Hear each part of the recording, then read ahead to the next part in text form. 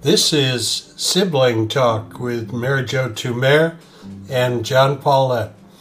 Commentary from a progressive point of view.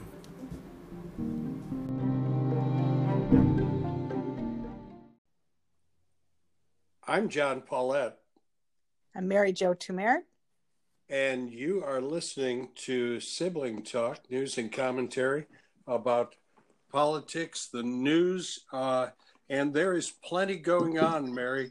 I guess most importantly, the bill that looks like is going to come out of the Senate and the House and probably go to President Trump's desk, bailing out companies, workers, a wide variety of things. It is apparently the largest dollar bill ever passed by the United States government. Yeah, it's kind of short of the tax cut, isn't it? But not by much. No, not by much at all. I maybe have kind of an extreme position here, but I'm wondering what you think about it. I may be the one person, maybe there are a few others, who is absolutely opposed to this. And I understand that we need to help workers. I'm all in favor of that. But this thing is just wrapped around what to me is a gigantic corporate bailout. We are sending money to airlines.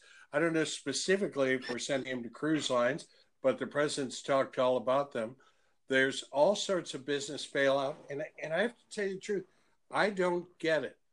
I don't get why these corporations have made record profits for years and years. I don't know why their shareholders have profited because we allowed them to use tax cut money for corporate bailouts. Executive compensation has gone up at record rates. And yet when they have problem or are facing the prospect of problem, because frankly, I don't think we've even been in this long enough for one of these large companies to have problem, we're supposed to step in and bail them out. Why, I guess the question I'm asking, why don't the shareholders return some of that money that they made, these record profits, and do a little bailing out themselves? Why don't executives go down to minimum wage? Why is it that when things are good, we're all pure capitalists and everything's got to go on really well and they can make money? But as soon as they face a problem, suddenly they need governmental support. Am I really nuts about this? A little bit, but let's unpack. First of all, we're all socialists now. Second thing is that I understand stabilizing the markets because not only rich people are in the markets. And whereas if you're retired, you have a lot of money, you can move it around. But people with 401ks, they shouldn't be moving that money out of the 401ks, right? And they're losing their retirement. So there's a whole piece of that, so the complexity of it.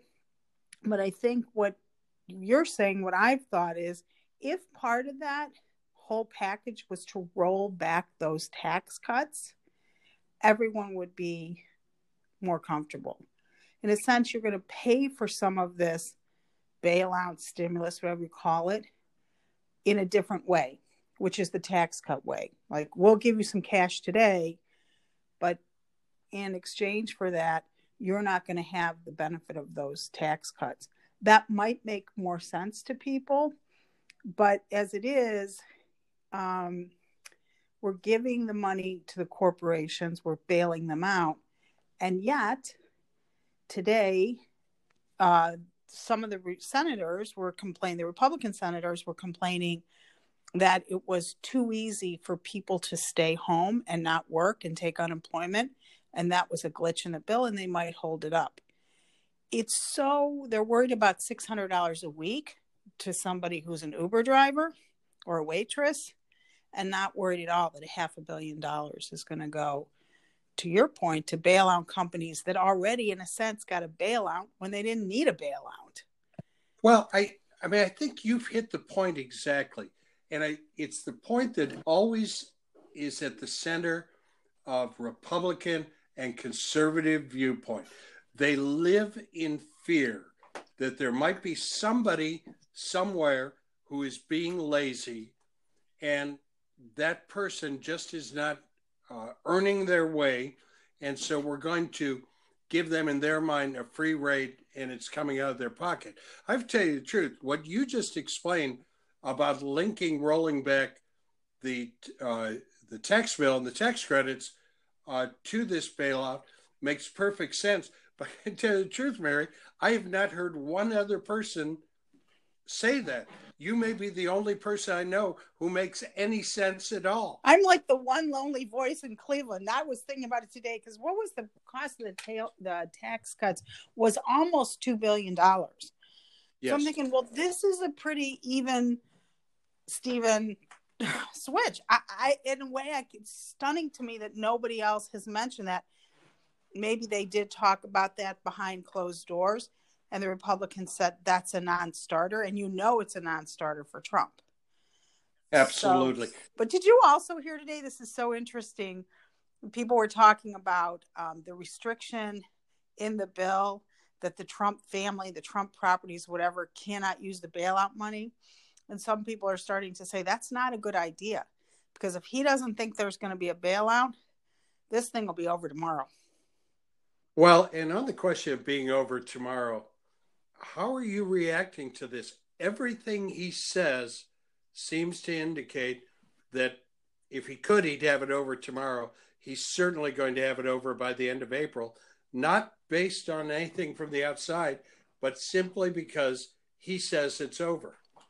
Yeah, I just don't think it's going to work that way, because I don't think that most companies, most people are thinking that way. I think they're going to listen to the medical professionals. And in some ways, we already are discounting what Trump is saying. Maybe that's we. And maybe there's a whole part of the country that's like, well, if Trump says we can go back to work, we can go back to work. But I don't have a feeling that that's really what's happening. And I think we talked about this the other day.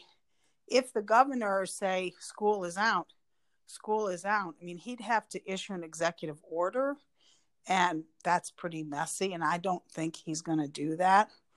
So it would be incredibly messy, because there are few things that are kind of absolutely left to the states. Schools are one of them. Now, I know the federal government does certain things with schools, but even under Betsy DeVos, they've been very careful to stay out of that. That would be an extreme measure for him, don't you think? Yeah, it's so hard to imagine that would happen. So what's more likely is I think he's going to say, everybody go back to school, go back to church, go back to work. And the states are going to say no. So you're going to have some states that do it. I don't know what Oklahoma's going to do, but most states, at least the states that feel like they're at risk, Illinois, Ohio, weirdly a leader, New York, Washington, they're not going to do that. California, they're going to stay in place. But, the thing is that Easter is how far away? 3 weeks away? Something like that. So the whatever is going to hit the fan before that. And I think when people see pictures coming out of New York of people laying on the floors, beds everywhere, that's what they're predicting, right? Right, exactly right. Then I think Trump may not be able to do that, because I don't think we've seen the worst of it. Like today I was out hiking. It's a beautiful day in Cleveland. I think it's maybe hard for people to see what's really coming. Well, and Governor Cuomo, who is emerging as kind of the most reliable source for this, if I understand him right, he's saying about 2 weeks from now is when it absolutely blows up. But I think Cuomo's point also that New York is one peak and an early peak. We're hearing now about New Orleans. Do we start hitting rapid fire one peak after another? New York, and then New Orleans, and then one city after another. And if so, can anybody resist that? As always, there are too many things to talk about, and I have more crackpot ideas. I'll have to save those for another day. Mary, it's always so great to talk to you. All right. Thanks, John. Talk to you tomorrow. Bye. Bye.